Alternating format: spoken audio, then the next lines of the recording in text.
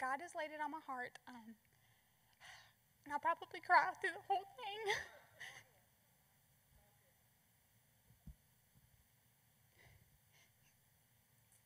Probably for over a year to do this, and it's very different. I'm used to teaching teenagers, so I'm a little nervous, but okay. So, first I'm going to pray, if you guys don't care. Lord, we just thank you for tonight, God, and the opportunity to just speak your word, God, and just who you are. I just ask you, Lord, to calm my nerves. Let me just say and do this the way that you would have me to do it. Lord, I know you've opened this door, and whoever needs to hear this, God, I just ask you to just soften their heart. Let them be able to receive this tonight, Lord. In Jesus' name I pray. Amen. Okay. So, for you guys who don't know me, my name is Sarah. My husband, Jimmy, and I have been coming here probably 5 years. We started coming, and probably about a year or two into us attending here, we decided that we were going to believe that God would give us a family. And it started off and we were very excited. I mean, we were wanting to start this new chapter in our life, and we knew that God wanted us to be parents. It was something that we talked about before we even got married. We just knew that God wanted that to be part of our walk. And so when we decided to start trying, like a few months turned into half of a year, turned into a year, turned into 2 years.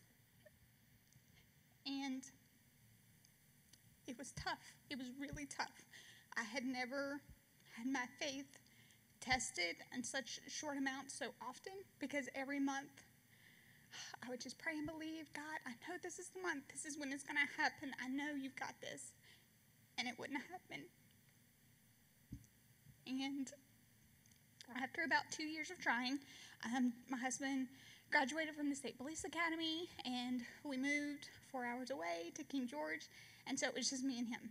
And we were just kind of really devastated that we didn't have our church family with us to support us anymore, and it was just us. And so we were all by ourselves, and God really used that time to do a work in us, in our marriage, and we were able to grow so much closer together. Even every month it was just a struggle. It was the same thing over and over and over, and I was like, okay, God, I know that this is going to happen. I know that I have faith for this.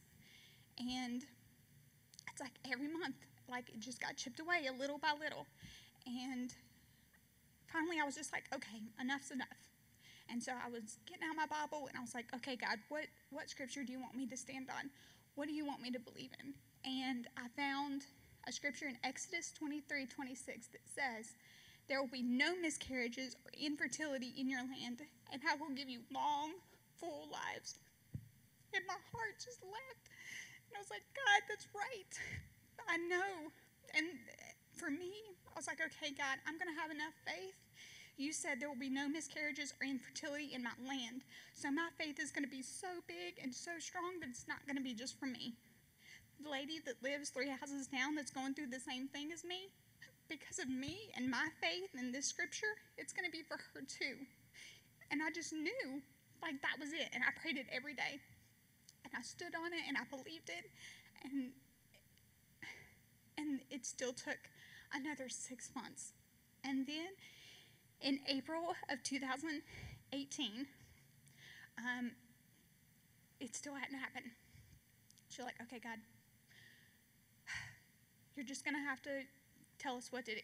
So we went to a fertility specialist in Fredericksburg.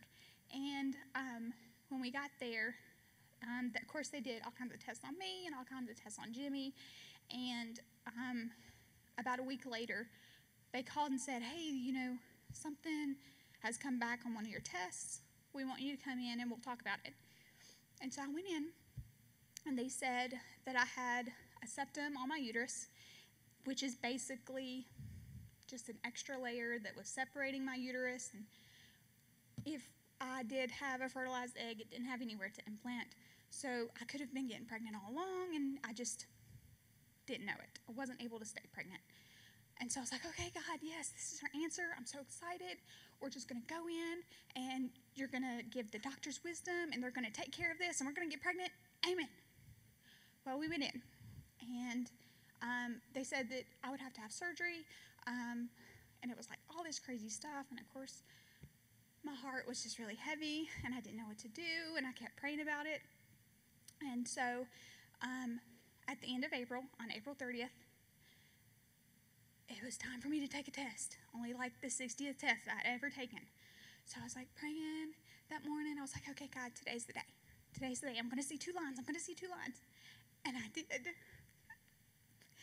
I saw 2 lines.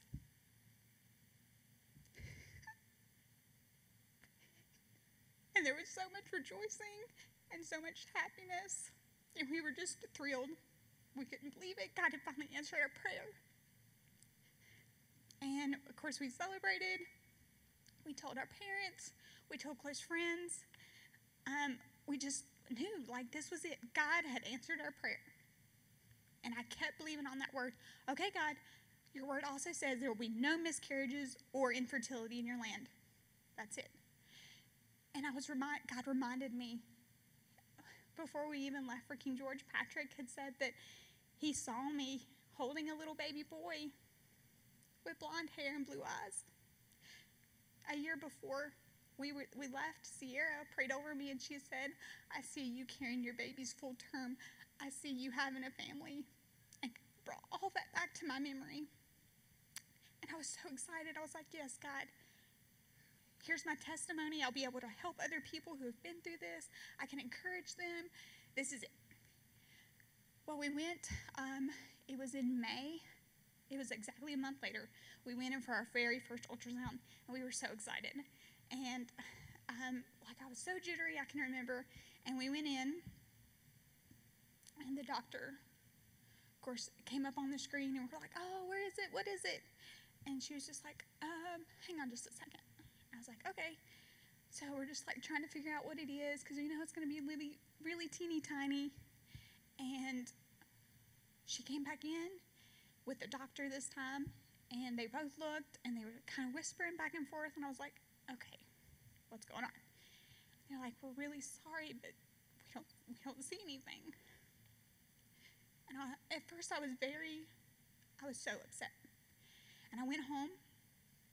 Of course, I cried the whole way home. And I went home, and Jimmy and we stood there, and we was like, okay. They wanted me to come back the next week and do a D&C, and I just felt it.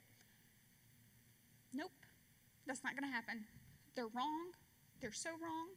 We're going to go home. We're going to stand on this word. We're going to believe that this isn't going to happen, because God is a good God, and he opened this door for us, and he's not going to let this happen. They're wrong. And so that was May 30th. We were told that we were moving back home. Jimmy got placed in Pulaski County, so we bought a house in Dublin, and so we were trying to pack up the house the whole time. We just believed, okay, God, today's a good day. We know that this baby is whole. We know this baby is healthy. We know that he's growing. We know it, because you were a good father. So that was May 30th, and then I came down here, and we were trying to get stuff ready for the house. Jimmy was still in King George trying to get stuff finished, and I was visiting family, and I came here one Wednesday night. It was a Wednesday night. It was June 13th, and I'd spent all day with Brittany and the boys, and it was such a good day. It was such a good day, I remember, and for the first time, I was like, oh gosh, I feel morning sickness. Like, God, I'm so thankful for this morning sickness. That's a good sign. This baby is growing. And I remember getting sick in the bathroom, and I was just like, yes, I'd never been so excited to puke in my life, but I was so excited. And then I went home. I was like, oh gosh, I'm just so tired. So I went to bed, and I woke up about 3 o'clock in the morning,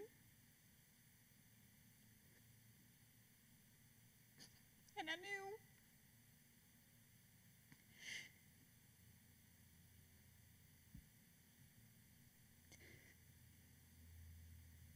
And I went to the ER.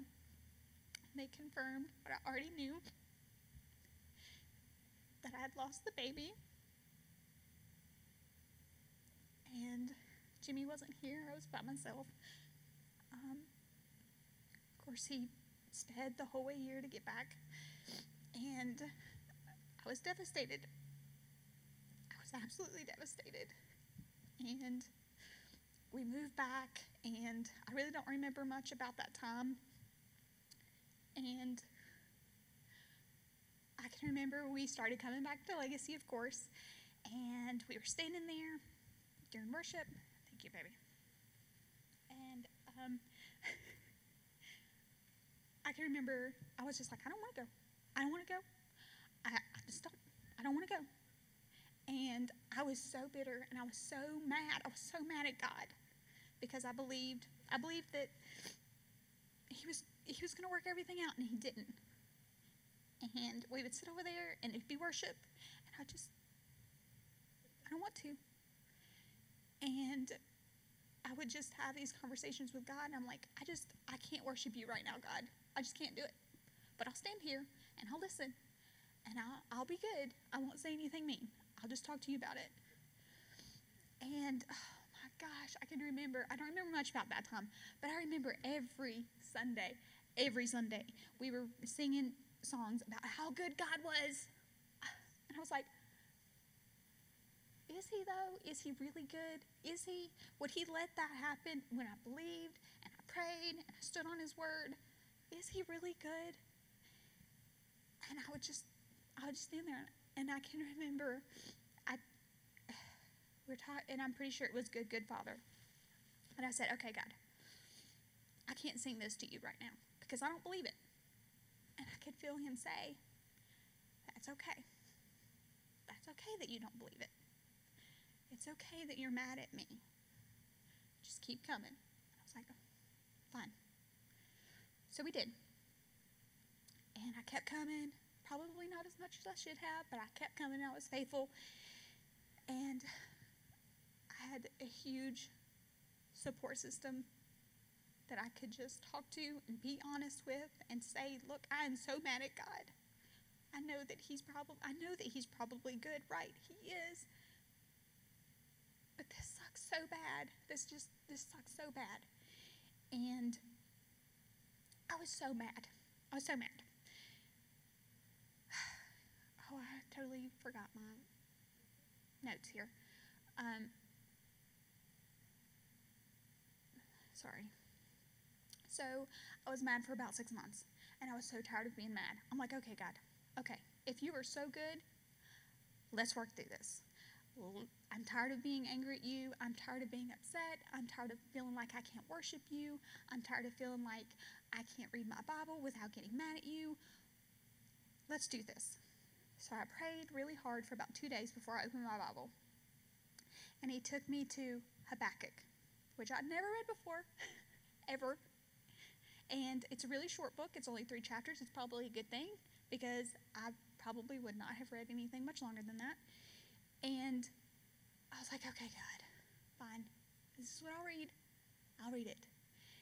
And in chapter 1, the 2nd verse says, God, how long do I have to cry out for help before you listen? Okay, God. Okay, I'll keep reading. And as I read Habakkuk, I don't know if you guys have read it, but it's Habakkuk. I feel like we could be related. He was a minor prophet in the Old Testament, and instead of him speaking to the people about what God says, he would go to God about what the people would have to say. And he lived in a time where injustice was just rampant, and the evil people were just very prosperous. And he was like, okay, God, what are you doing? When are you going to listen to me? And when are you going to take care of this? And I was like, okay, God. Okay, because I was worried for a long time that I shouldn't be mad at God. Oh my gosh, you can't be mad at God. He's God. He knows what he's doing. He's big enough. And he loves us enough that he can take on our anger and he can take on our questioning, and he wants us to embrace him with that. He doesn't want us to just be and just sulk in it and just sweep it over the rug, because you're not going to heal that way. I know, I tried. So when I was praying, I was just like, okay, God, are you really big enough to handle this situation? Because you've let me down. And I was reading in Psalm, and it said, in 147:5, it says, great is our God and abundant in power. His understanding is beyond measure. And I was like, okay, God. So, when reading Habakkuk, in the first chapter, is all Habakkuk talking to God and saying, look, God, I'm so mad at you. You're going to have to take care of this. You're just letting evil just run, and they're prosperous, and they're doing whatever they want to do, and they're getting away with it, and you're just standing there watching. What are you doing? And God responds. But he responds in a way that is not what I would expect or what Habakkuk expected. In verse 6 in the first chapter, it says, I am raising up the Babylonians, that ruthless and impetuous people who sweep across the whole earth to seize dwellings not their own. So, Habakkuk is upset that all these evil people are being prosperous. And when he wants God to take care of it, he says, oh, I'm raising up this other set of enemies that they're going to come in, and it's just going to get worse. They're just going to sweep in, and they're going to run for a while. What? And I could see my situation. It's like, God, let me get pregnant. God, let me get pregnant. God, let me get pregnant. And I did, and then I miscarried. Okay, me and Habakkuk, we know what's going on. So, then Habakkuk was like, okay. In verse 12 and 13, it says, Lord, are you not from everlasting? My God, my Holy One, you will never die. You, Lord, have appointed them to execute judgment. You, my rock, have ordained them to punish. And I read that like 4 times. I was like, what? So, even though all this injustice is going on, and even though God said it's only going to get worse, instead of Habakkuk doing like I would have done and pitched a fit and been mad and crossed his arms during worship and refused to read his Bible when he should have, he says, God, aren't you everlasting? He acknowledged of God's goodness even when he knew it was only going to get worse. Even when it looked like he didn't want it to. I was like, okay, God. Okay, I'm trying. And so I said a little prayer, and I was like, okay, God, you're good. And that's as much as I could get out in that moment, but I just acknowledged that he was good. So I kept reading, on to chapter 2. In verse 2 and 3, it says, write down the revelation and make it plain on tablets, so that herald may run with it. For the revelation awaits an appointed time. It speaks on the end and will not prove false. Though it linger, wait for it. It will certainly come and not delay. Okay, God. Okay. You've said it before.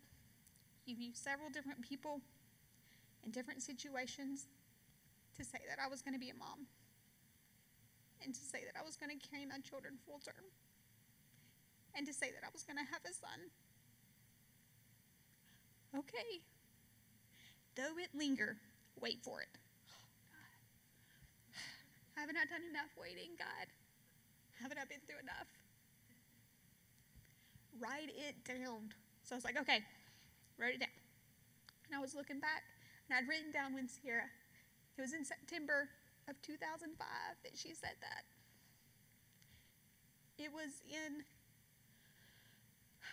I don't even know, 2017 when Patrick said he did. And I wrote it down. I have a little, I wrote it down even before I read this. And then I was flipping through, and then I was reminded of other things that God had done, like he had just healed my dad from cancer, who was in remission. He had saved my mom, who was an alcoholic, for 17 years. She was sober for 3 years. And I just wept.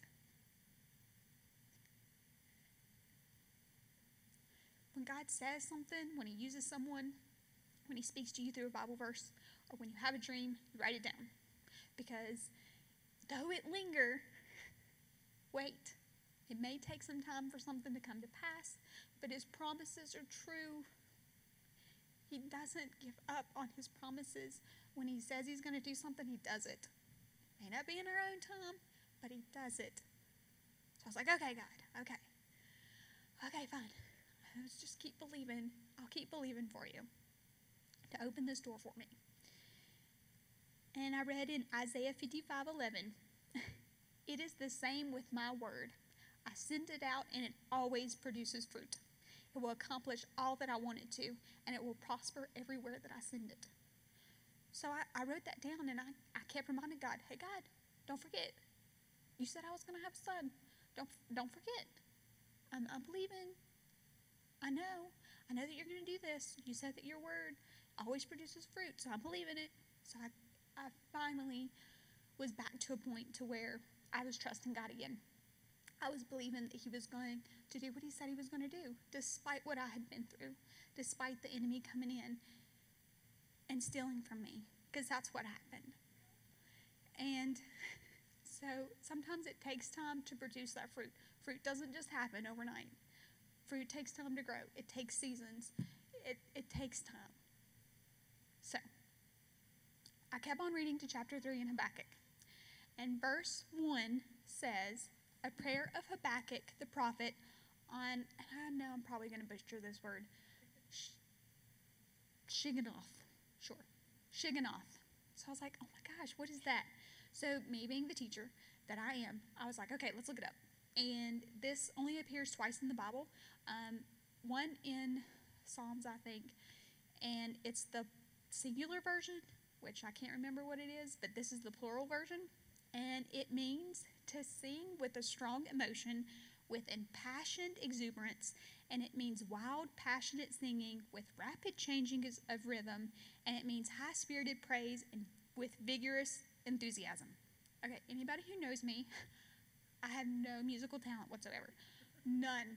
But I love to worship, but I was like, okay, so apparently whatever Habakkuk is about to say, it's with strong emotion and it's impassioned and it's very high-spirited praise, so it's going to be good. And it is really good. It's full of Habakkuk praising God for who he is, not what he's done, but the character of God and his goodness, despite everything that's going on. And that's all it is. It doesn't tell you what happened to the people. It doesn't tell you how the Babylonians came in. It doesn't tell you anything. It ends with Habakkuk praising God for who he is. I was like, okay, God, I hear you. And that's when it was in this season of my life when I felt like I couldn't get any lower. I had no faith. I had none.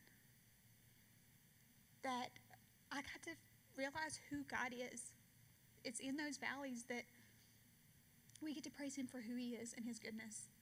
And your whole perspective changes. Yourself changes. And I just had a peace that I had never had before. And so it was the next April. So we're inching up on a year. And I was getting nervous. Of course, I'm still taking my tests every month. Still getting disappointed every month. Still fighting to have faith every month. Still struggling with sometimes being mad at God and letting him hear about it. And the following April, in 2019, which was just last year, I got another positive test. And I was so excited. I didn't say anything. I didn't say anything to anyone but Jimmy. I was like, I'm keeping this one under wraps. I'm not doing anything. And I miscarried again. But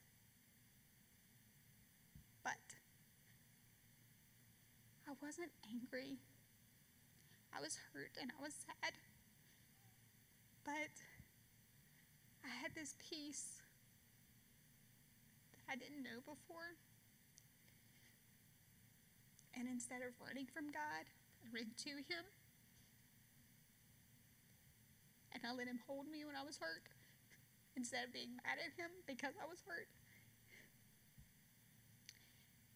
And I got to see my children in heaven.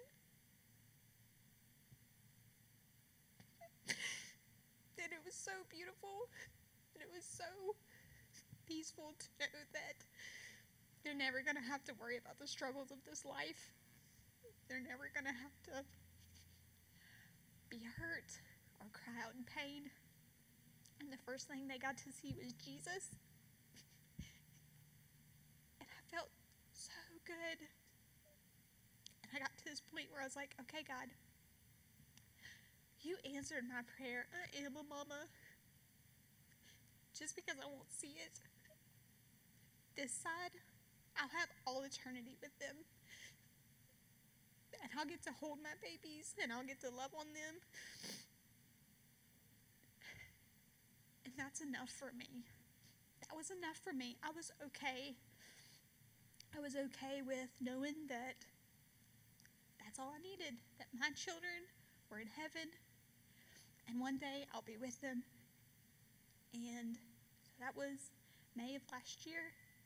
And in August, we found out we were pregnant again. And now we have a beautiful, healthy little boy who I carried full term. And I had a very easy delivery. Not so easy pregnancy, but I had an easy delivery. And even though I was okay with just having my kids in heaven, God's goodness is so good. His love is so big. He wanted more for me. And now I have a baby that I get to raise and love here. So, my story is, 1, make sure that when you're going through something, surround yourself with people, godly people that's going to speak truth over you and that's going to encourage you and is going to love you even when you're mad at God. 2, worship your way through it. Even if you don't believe it, even if you don't want to believe it, even if you're mad at God, worship your way through it. Because your perspective is going to change. Your heart is going to change. Your circumstances are going to change when you worship your way through it. 3, God is so good. He is so good. And when he says he's going to do something, he's going to do it. And it may take time to see that fruit, but it's going to happen.